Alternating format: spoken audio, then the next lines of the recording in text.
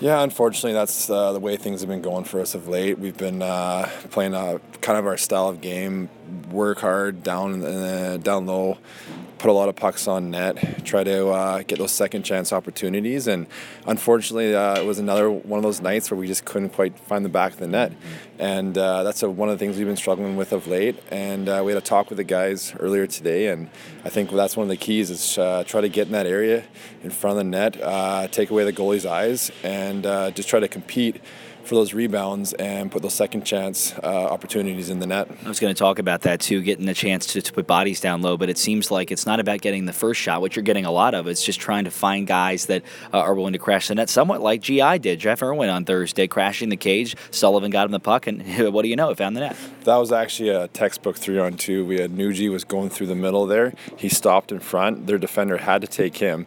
Kevin Sullivan made a couple nice plays early in the neutral zone, a couple fakes. He told me after that he blacked out during the play, but it was a great heads-up play by himself. But the meat of the play was Brian Nugent went to the net, took the defender with him, and if Nugent wouldn't have gone hard at the net, that pass wouldn't have been there to Jeff backdoor. So that's kind of what we're preaching right now is get back to the basics of hockey, hard work, get in those gritty areas, and that's kind of how if you're in a slump, that's where you're going to start to get going again. So I think the guys have bought in, and I think you're going to see a different team in that aspect. We talked about statistics off the air, and it seems like you talk about tempo every night, but in terms of the storytelling, the numbers really show how very much favorable it is when you can find a way to get into the game early and control the tempo, much as you did on Thursday, but unfortunately that night you didn't get the result. Still, the idea is the same. You want to get out in front tempo-wise.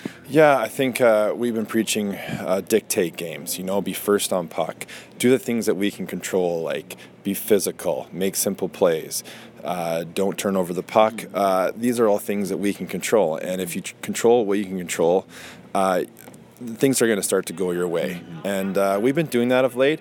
We had a couple, there was an unlucky goal against Brits. He didn't see it. It was from the half wall. It was on a power play. So those kind of goals you have to take. But if we can limit the grade A opportunities in that first period and kind of get our guys going, if we can get into that first intermission up or even, it seems like that's been the key for us this year. So right now, that's one of our focuses. Talked about it off the top. The roster move yesterday brings a new player to the mix, Brandon Gracel, who fans may remember very, very quickly, a guy that scored a goal and got an assist on Tuesday as a member of the Stingrays. You trade Blazek, at least the rights to him, to get this kid. Tell us a little bit about what we can expect from number 51 tonight. Very exciting hockey player. We had the pleasure of watching him and not the pleasure of watching him. Right. Last game in SoCo.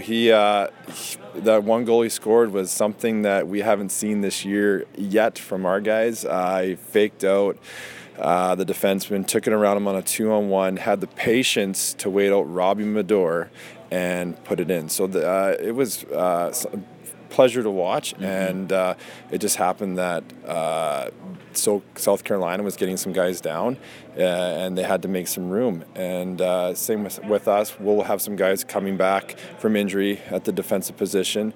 Andrew Blazek did a great job for us. It's a business. Sometimes you have to shake up things in certain positions, and right now we're looking for secondary scoring, and we believe that Brandon Gracel will be the answer for that. We're going to be in Gwinnett here for the next 6 hours or so to watch this team that you haven't faced before. And it's hard sometimes to get an idea of what to expect without facing head-to-head. But with the fact that you're not going to see him again and you haven't seen him before, what can you tell us, at least based on the videotape you've watched? They're a very fast offensive team. They're constantly moving the offensive zone. They're always looking to create offense. You always have to have your head on a swivel in the defensive zone. Always be aware of their guys. They have some very skilled hockey players. They like to play an up-tempo game. They have they got a new coach right now, so they got some life.